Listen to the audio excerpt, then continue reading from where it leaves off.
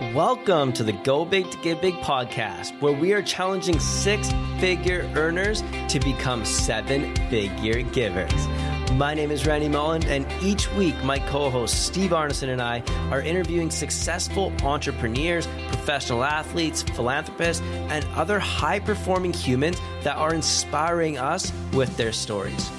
We go deep into uncovering how they have become successful and why generosity is an impact they want to leave on this world. Our mission is to have you leave this podcast wanting to go bigger with your dreams and goals so that you can give bigger with your profits. Let's not waste any more time and jump right into it. Before we get started today, though, this is a quick reminder that we are launching our Go Big to Give Big membership. If you are looking to get around people that are more excited about talking about the impact they are making in this world more than the cars they are buying, then you're going to want to go check out gobigtogivebig.com to get more information and join the most philanthropic group of entrepreneurs out there. Now, back to the show. All right, I'm excited to welcome today's guest, the legendary sales expert and co-author of the international best-selling series, The Go-Giver, Bob Burg. Thanks so much for coming on the show. This is going to be an exciting one. Oh, Randy, just great to be with you. I've been looking forward to this. Yeah, this is going to be good. We're going to break down a little bit about what giving means and talk about it in a little bit of a different context that I'm normally talking to my guests on this show. And we're going to get into that in a little bit. But to start with, I'd love for you to share a little bit about, what is a go-giver and what brought you to want to write this parable around it?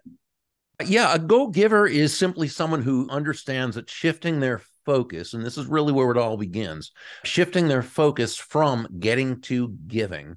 Now, when we say giving in this context, we simply mean constantly and consistently providing immense value to others, understanding that doing so is not only a more fulfilling way of conducting business, it's the most financially profitable way as well. And not for any kind of way out there, woo-woo, magical, mystical type of reasons. Oh, just give and be. No, it actually makes very rational, very logical sense. When you're that person who can take your focus off of yourself and instead place it on serving others, discovering their needs, their wants, their desires, helping them to overcome their challenges and problems, helping move them closer to happiness, people feel good about that. Well, they feel great about you. They want to get to know you. They like you. They trust you. They want to be in relationship with you. They want to do business with you. They want to tell the world about you. So that's the premise of the story. And I love that. And we're going to get so deep into it because that is a philosophy that's just been ingrained with me from when I was a young child. My parents ingrained that into me of something as simple as holding the door for somebody makes them feel like you actually care and they want to support you, as simple as that. And we're going to get deeper into that. But what made you choose a parable? I mean, The Richest Man in Babylon, something that I read that really inspired me. And then I read your book. Yeah. And then I read your book and it was the same thing. And they're very captivating to me. I find them easier to read, more relatable. So what made you want to choose to go down that route? Yeah, in fact, The Richest Man in Babylon by James Classon. And if you recall, in The Go-Giver, the company that Joe worked for was Classon Hill. So that was after James Classon. Amazing. So, yeah, John David Mann was my co-author, and he was really the lead writer, the storyteller. And so, yeah, that was one of our favorite books as well. So, yeah, years ago, I had a book out called Endless Referrals, and the subtitle was Network Your Everyday Contacts into Sales. This was in the mid-90s. And it was a book on really where it showed people they were entrepreneurs, they were salespeople, they knew they had a great product or service, it brought lots of value to others, but they didn't necessarily feel comfortable going out into their communities and developing the kinds of relationships that would cause people to want to do business with them directly and or refer them to others. So Endless Referrals was sort of my system for doing that. And that was a traditional how-to book. And I always thought, wouldn't it be great if we could take the basic premise of Endless Referrals, which was all things being equal, people will do business with and refer business to those people they know, like, and trust, and turn that into a story, because parables are just, they're stories, so they connect on a much deeper level, I think. And I always enjoyed reading Richest Man in Babylon was one of the first I ever read. So years later, I was writing for a magazine, a monthly column, and the editor-in-chief was a guy by the name of John David Mann. And even back then, he had an amazing reputation as a brilliant, brilliant writer. And, I kind of had this idea, this sort of half-baked idea on how to, take the basic know, like, and trust premise, put it in the story. But I knew John could just make this thing sing. And so I took this idea to him. And actually what happened was he didn't jump on it at first because he was very busy, anyway at the time. But he and his then fiance, now wife, Anna, they were in Tampa, Florida, visiting her mom. And I live in Jupiter, Florida, across the state. So they actually drove 4 hours across the state. We had about a 3-hour dinner and just talked about the book and what it would be like. And it still took a few weeks. And finally he called me and he said, I think we got something here. Let's do it. And that was kind of how that started. Now, the interesting thing is, again, because of John's great writing, it only took us really a few months to write the story, write the book. But we went through 24 rejections from publishers or the 25th said yes. And of course, they turned out to be a great publishing partner. And so, we all lived happily ever after. That's half the story, is getting all the no's to get to the yes. So that's beautiful. When we first started chatting, you brought something to my attention that I really loved, and it was the difference between giving and giving back. And you have a very interesting distinction between them. So I'd love for you to start there and break that down a little bit of the difference between what you believe to be the difference between giving and giving back. So over the last, I'd say 15 or 20 years, the term giving back has become a euphemism of sorts for charity, for community involvement, for the mentoring, for doing things for others. Now, first, we love all that. Believe in that very much. Yep. We would not consider that to be giving back, however. And I think the term itself is really a misnomer. While it seems to come from a place of abundance, I think it comes a little bit from a place of scarcity or not understanding basic free market economics. And let me explain why. To give back means you had to have first taken something, right? I mean, you can only give back something that you took, or even if we want to look at it more benevolently, something you received first. And if you've operated a business and made a lot of money with that business through providing immense value to others, value that others have willingly chosen to pay you for and have had their lives made better because of it, whether it's something as simple as buying a $1 item or $1 million, whatever it happens to be, okay? If you've done that, you didn't take from anyone.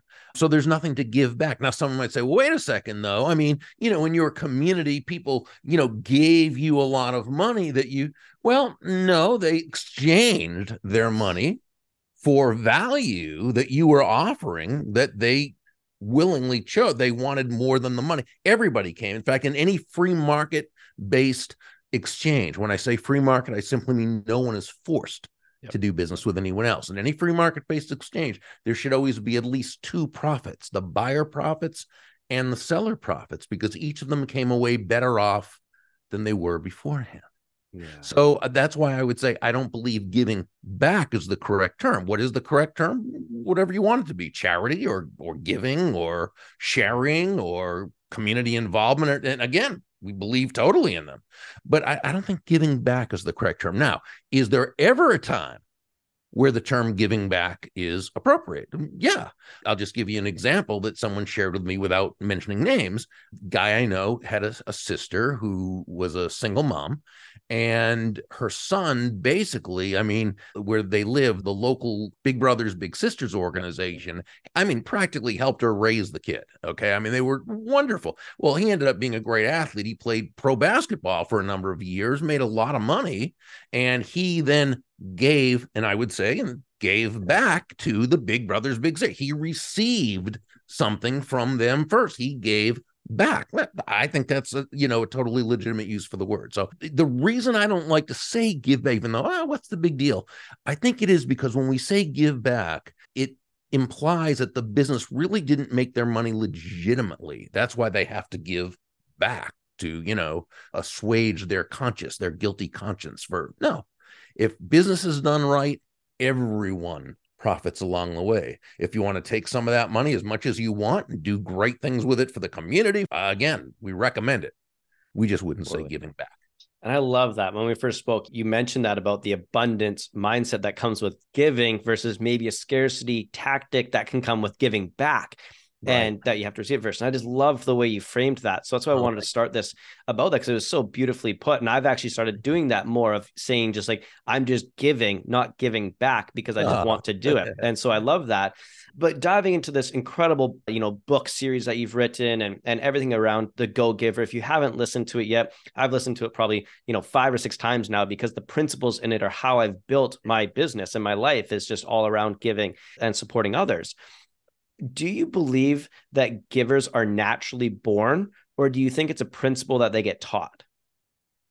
oh, wow. It's a great question. And I think it's like anything else in that we can have a tendency towards something, a nature towards something, but there's also the part where it's developed. So, as an example, you have an athlete, you have a hockey player, or have a young kid who seems to put a stick in his hand at 3 years old, and he's Bobby Orr. I mean, this guy he seems to have right.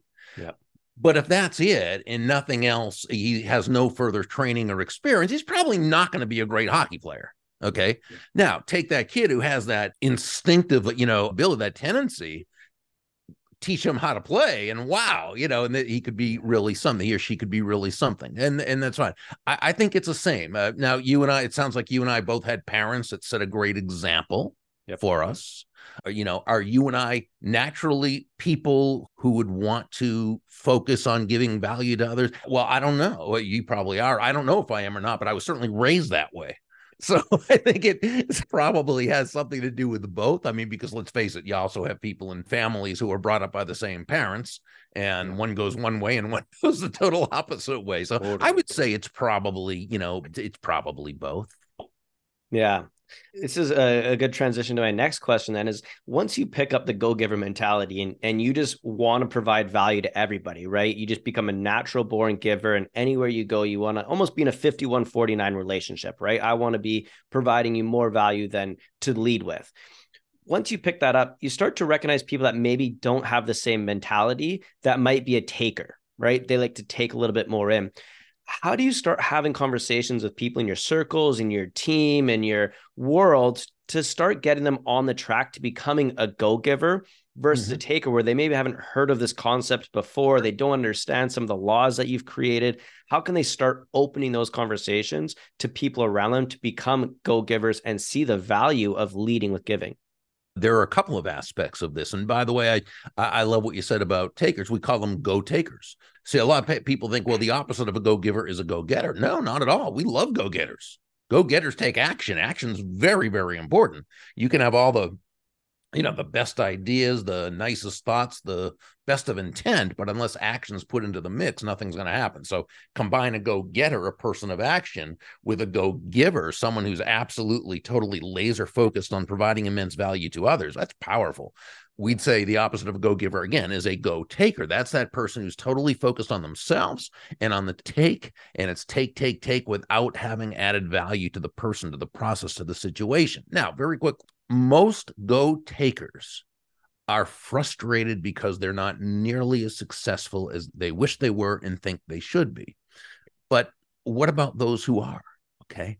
Now, what happened, there can be, because you can have someone who just can work so hard or has some kind of skill set that works in the marketplace where they're giving value despite themselves, even though they don't really care to be. Okay. Yeah. Or they invent something, there's something about, but it's tough. It is tough to have a sustainably successful business as a go-taker, because you don't really have relationships. People don't like and trust you. And so it's it's doable, it's difficult. And also go-takers, even if they're sustainably successful in business, tend to have horrible personal relationships for obvious reasons. Okay.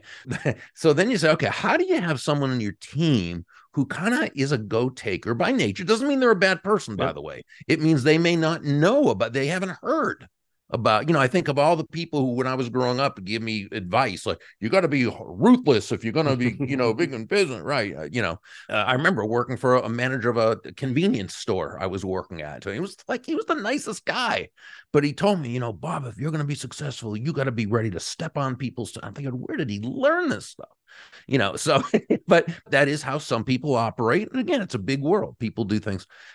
But most of us know it's so much easier to be successful as a go-giver. So if you're showing someone this, if you're trying to educate someone on this, this is first where the relationship comes in. Because if they know, like, and trust you, they're much more likely to be open to your ideas.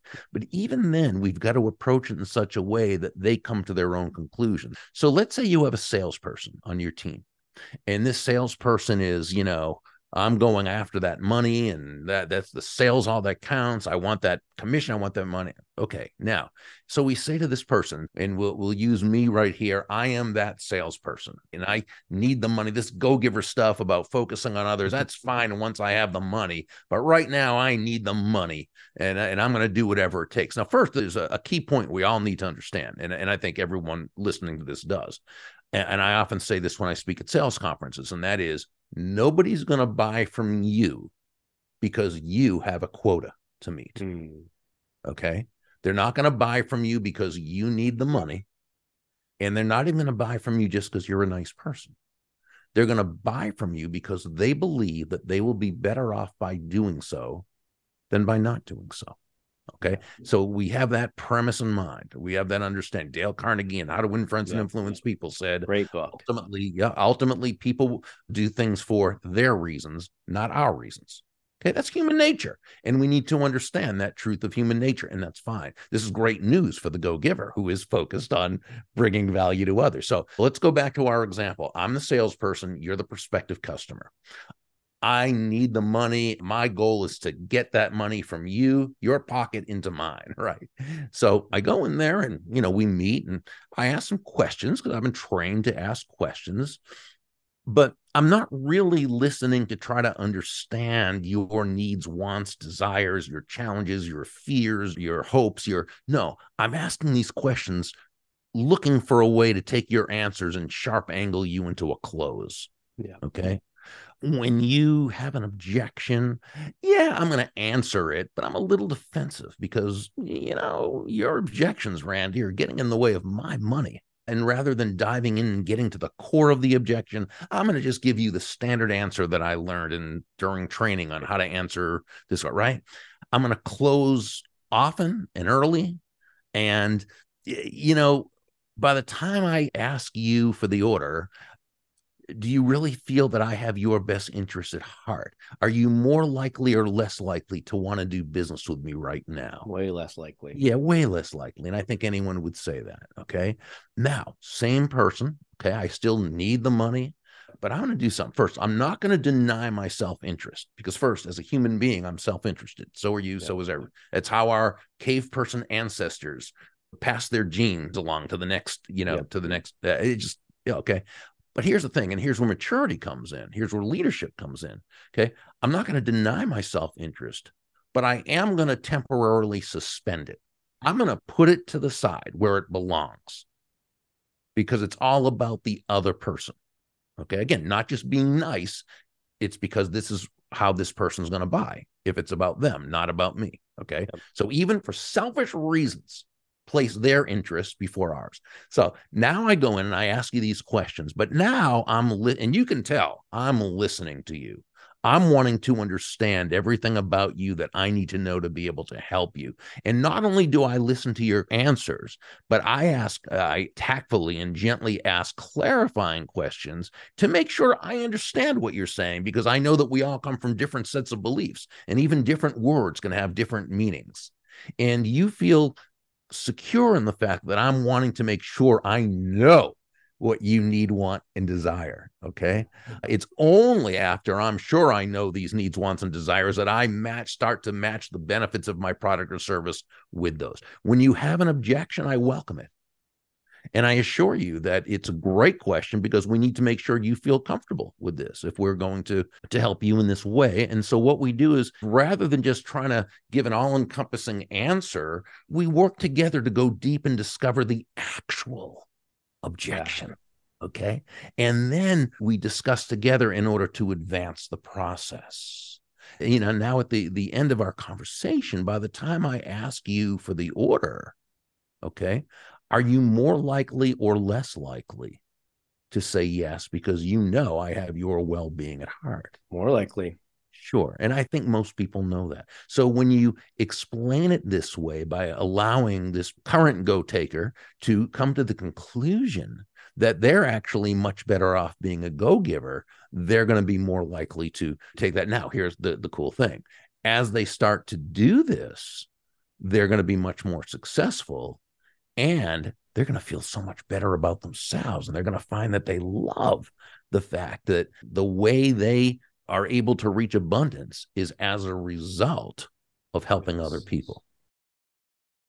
That's so good. That's a whole principle that I adopted into my, I don't even call it my sales process, but just my everyday conversation is, I always try and ask first somebody about them as opposed to waiting for them to ask about me. So, hey, Sure. Bob, tell me a little bit about yourself and what's going on. I let you talk. And as you're talking, I'm asking questions, but I'm trying to find who can I introduce you to? So I built a very robust network, and all I'm thinking is, who can I introduce you to? It costs me nothing. And all I have to do is listen, find out what your needs are. And as you finish talking, I'm like, hey, Bob, I've got 2 or 3 people that I can introduce you to. When we're done this call, I'd love to make those intros for you. They're going to be X, Y, and Z for you. Now you on your turn are going, whoa, I don't even know anything about you. And you're already introducing me to people. Now I've got them bought in. And now they ask me about what I do. I share about it, my products and services. And then I ask them if they'd like to work with me. Now, if they work with me or not, I don't care. But what I've done is provided value to them. Everybody in that circle it's like a roundabout circle. Now I've just added somebody else to my network. Exactly. I've got this huge thing. And so what I want to go with this question is this perceived value of giving first, or, leading with value. It doesn't even have to be something big, building a big network. And that's what we talk a little bit about in the Go Giver, is that, the network you build can be your giving nature of just making an introduction or introducing somebody. So people that are starting out that want to be like, I want to start leading with value, I want to become a go giver. What are some of the simple principles or easy ways that they can start giving first in relationships? So first, it's during that initial conversation. And, you talked about that. It's focusing on that other person. I always say that one of the things I learned when I was first in sales 40 years ago, and I was, on the phone, this thing we used to have way before the computers, took over. And we used to actually have to build relationships on the phone and sell and all this on the phone. And what I found out very early is that nobody ever hung up the phone on me while they were talking. Really amazing, right? If I'm talking about myself, my products, my services, they one off.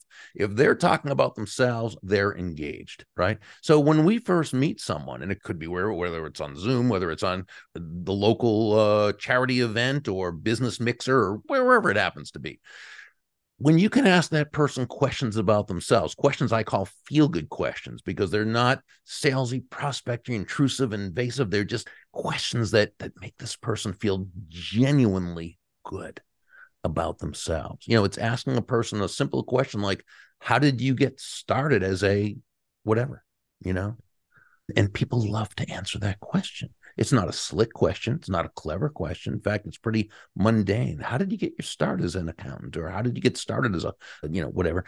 But people love to answer that question. Why? Because you're making them the story of the week, the movie of the week. You're making them the issue, as opposed to everyone else they meet who just right away starts talking about themselves, right? Now, this person, selling copying machines, is never asked how he got to tell his story, how he got started. Right. His own family has never asked him to share his story. And here's you, who he first met, asking him to, right? A follow-up feel-good question to that is, what do you enjoy most about your work? Which, is sort of flies in the face of so much sales teaching, where we're supposed to immediately find this person's pain, reach into their heart and tear it out, right? Oh, help them find their joy. Just get the relationship going. This is great, adding value to them because they feel so good about it. And then asking a question, I call this the one key question that will distinguish you from the rest. And that is, how can I know if someone I'm speaking with is a good potential client for you?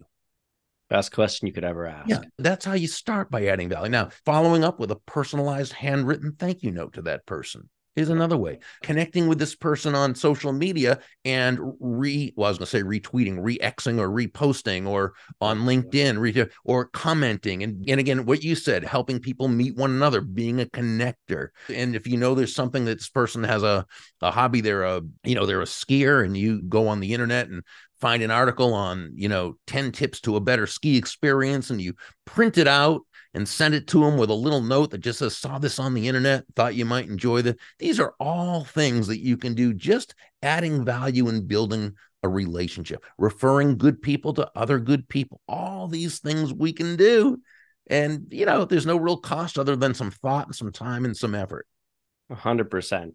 One or two more quick questions here before we jump into our rapid fire round and call us a wrap. But one of the things that I think so many givers miss is the principles. One of the laws you talk about is receptivity, where you have to be open to receiving. So many times you want to provide value. You end up trying to put 75-25 into relationships, and it almost gets to be too much. You have to be open to that receptivity of it. So walk us through a little bit of that principle of having to be open to receiving on the side, not just giving all the time. Oh, sure. John and I say it's like breathing out and breathing in. It's not one or the other, right? It's both. You breathe out carbon dioxide. You also have to breathe in oxygen. You breathe out, which is giving. You breathe in, which is receiving. I think it's really, Randy, understanding that giving and receiving are not opposite concepts, even though the world around us continually tries to give us this horrible anti-prosperity messages. You're either a giver or a receiver. That's a treacherous dichotomy. That's a false dilemma, the unnecessary use of the word or. No, it's an and. You're a giver and receiver. Giving and receiving are two sides of the very same coin. They work best in tandem. But here's the thing that we know. The focus needs to be on the giving. Okay, then we allow the receiving. John coined a great saying: money is simply an echo of value. It's the thunder to value's lightning, which means the giving comes, or the focus is on the giving of value. But then what we receive is a very natural aspect of that. So, when we say the giving comes first, this is natural law. This is universal law. This is economic law. It's the laws of the earth. We plant before we harvest, right? That's not the opposite. We sow before we reap. We give before we receive. So when we follow the 5 laws, when our focus is on the immense value we're providing another person, when we're looking to touch the lives of many people with that value, when we place that other person's interests first, not in a self-sacrificial way, but in a way that benefits everyone involved, when we act congruently with our true authentic core, and we open ourselves to receiving, what we do is we create this benevolent context for success. Yeah, that's so good. I loved everything about that. And that law has been the hardest one for me to adapt, because it is hard to want to receive. And when somebody wants to do something nice for you, I just got married recently, and one of the hardest things is accepting all the gifts that people wanted to, and all the help and stuff. And so I practiced a lot of that in there of just, if you want to help me, this is how you can help me. And I really appreciate it, because I know that that's the breathe in, breathe out. So that's great. I'm going to throw a little bit of a different question at you now, getting a little bit into more of my go big to give big, and not giving back, but giving in my context of supporting charities and stuff. Sure. So you talk a lot about, the know, like, and trust factor, and how you build that by adding giving in. One of the things is we've seen companies like Tom's Shoes or Bombas Socks, they add a giving component into the transaction of their purchases. Yeah. Do you find that in the world of Go Giver and stuff, that you believe that adding that giving component into the transaction builds a know, like, and trust factor a little bit quicker compared to a company that doesn't have one?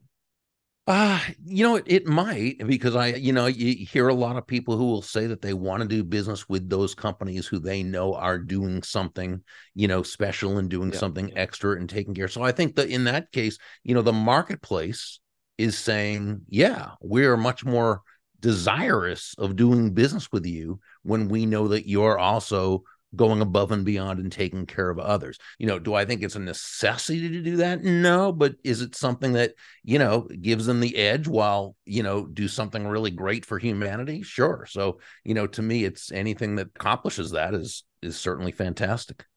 Amazing. The final question before we get into the giving round here. You have 5 principles or 5 laws. Which one is your favorite one and why? So I would say it's the law of influence. And the law of influence says your influence is determined by how abundantly you place other people's interests first. Again, not in a way that's doormatty, not in a way that's murderish, not in a way that's self-sacrificial, not at all. It's always in a way that builds everyone in the process. But when you place your focus on serving others, on bringing value, giving value to others, wonderful things happen. And again, nothing magical about it. It's because the fastest, most powerful, most effective way to elicit the know, like, and trust feelings toward you in others. And if you're someone who just enjoys seeing other people feel good about themselves or, whatever, it's very natural. So that tends to be my favorite law. Amazing. As we open up what we call our giving round here, what is your favorite moment of giving that you've had personally in this experience? So maybe a moment where you're like, oh, I once did this thing that was really special to me. Like, take a minute and just brag on yourself of a favorite moment of giving that you've had personally. Are you talking about in terms of a charity and so forth? Anyone. It could be about the principles that you've talked about of, writing a note for somebody that was really special. It could be about to a charity, just any moment in your life using the word giving that has been special to you. I'd say it's when on 2 levels. I think one is when I hear feedback that something I may have done touched someone in a way I didn't necessarily know it was gonna, which always says to me, we never know who needs what we have to offer. Right. We just don't know because we don't know what another person's going through. So when you can assume the best in others, when you can see someone who's a challenging personality is, coming from a place of hurt or whatever, doesn't mean it excuses their behavior, but you can kind of, you come to find out that what you said or did made a difference. That's a big deal for me. As far as charity goes, it's those that, they never know who the giver was or who the, what have you, but they were touched by it. A couple of my charities are animal charities. So they don't know, but you know that it's done some good. So you feel good about, yourself. I think if you're doing charity right, it's one of the most selfish things you can do. Why do I say that? Because what you're doing is something congruent with your values. Right. Oh, I love that. That's beautiful. Amazing. Well, that's a perfect segue into our giving round here. Just some rapid fire questions, quick answer, fun things. So brag on one charity that you like. Well, I do quite a bit of work with Operation Paw, in South Florida. It's a cat, well, and dogs, although it's mostly cats. We have a big issue with cats in South Florida where it's rescue, spay and neuter, foster, and rehome. That's a favorite of mine. I also, there's other ones that I support, but that's a main one I work with. Amazing. I love that. What would get you more excited? Donating $1 million check or spending a week physically helping others? I've got to say I'm more of a check writer. Yeah. Yeah. There's something special about that. Who inspires you with their giving? Oh, goodness. I wish I had an answer for that. There's or who's a lead go giver that's in your life that's been kind of a model for the concept for you as well? To me, my dad, Allah Shalom, he was just fantastic in the way he focused on others and made people feel so good about themselves. And just, everybody loved him because I think he loved everyone. So I had a great mom and dad like you did, and so, when we can have heroes like them, that's absolutely beautiful. I love that. What's the first thing you think of when you hear the words go big to give big? Oh, the first thing I think of is how much I just love the sound of that. That's perfect. That's the best answer yet. I love that. In one word, describe the feeling you get when you give. It would have to be 3 words: good about myself. I love that. The final question we got for you today, Bob, I really appreciate you coming in. I ask every guest this question, and it's always a different answer, and I'm excited to hear yours. But do you believe that money can buy you happiness? So like many things, it's not really a soundbite answer. Money as a concept itself, in general, it can't buy happiness. And we know that because there are lots of people with lots of money who aren't happy. Now, there are also lots of people with no money who also aren't happy. So I don't think money is supposed to buy you happiness. I think money is supposed to give you choices. Many of those choices can lead to a feeling of happiness. I personally define happiness as a genuine and ongoing feeling of joy and peace of mind, the result of living congruently with one's values. Does money help you to live more congruently with your values? Sure. If your values are things that takes money to be able to do, and we live in a world in which money is a means of exchange, that can help you do that. So I apologize for not being able to give you just a yes or no, does it buy happiness? Because I think it's the very question, it calls for a larger context. That was a perfect answer, and I loved every second of it. And I've loved this entire interview, Bob. It's been so good. And it's been a pleasure to get to interview you. And I want to give you a second now to brag on yourself. How can people find out more about the Go Giver, this series, what you got going on, some websites or anything that you're promoting right now? Yeah, the easiest place is just Burg, BURG.com. While there, they can check out any of the books in the series and get a chapter so they can see first if they like it. They can also subscribe to my daily impact emails that I put out Monday through Friday early in the morning. Amazing. And is there anything on your docket that's coming up in the near future that we can look forward to coming from the Bob Burg Life brand? No, we pretty much, my business partner, Kathy Tagenel, and I, have a business that pretty steadily does, I'm off the road speaking, so I don't try to get on a plane anymore to speak. I still do keynotes, but they're always right here from the computer. The commute's great from upstairs to here. We also have a team of certified Go-Giver speakers, and we have our Go-Giver Success Alliance online mentorship community. We also do about 5 times a year, we do a Go-Giver Beyond the Mastermind retreat. It's in person, it's about a mile from here in Jupiter, Florida. So I get to sleep in my own bed at night. It's held at a beautiful resort. So yeah, that's pretty much, and every information about all of those is on the website if anyone's interested.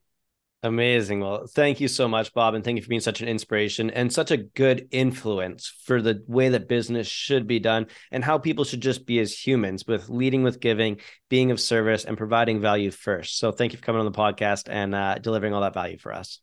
Thank you, Randy. My pleasure. Thank you. Thank you. Thank you for listening to the show. If you know someone who's an example of go big to get big, we would love if you could share this with them. We want to get our message out to as many listeners as we can, and it all starts by having people like you share it with your friends. Also, if you enjoyed the show, take 30 seconds and give us a 5-star review. It's a simple act of giving that is free for you, helps us grow our message, and in return allows others to find us sooner. And until the next episode, remember, always go bigger with your dreams and goals so you can give bigger with your profit.